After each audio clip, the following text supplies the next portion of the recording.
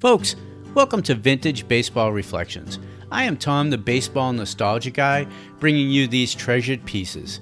Do you miss the good old days of listening to baseball through radios? It was a classic pastime that stood for decades and shaped how we cherish baseball and our heroes. These stories are from a moment in time that were heard by fans just like you. They are uncut, unfiltered, simply here for you to enjoy. So I just want you to enjoy this reflection on baseball history. They were here en masse to watch Pete Rose take batting practice. Hard hit ball, past the second baseman Gilbert, and Pete Rose has done it.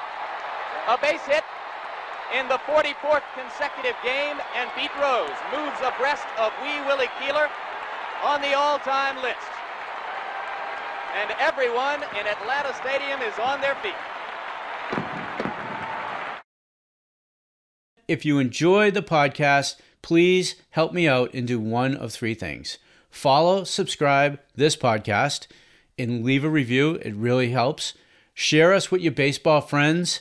Let them know about us. Or jump over to members.thisdayinbaseball.com. Join our email list, community, and our family of baseball podcasts.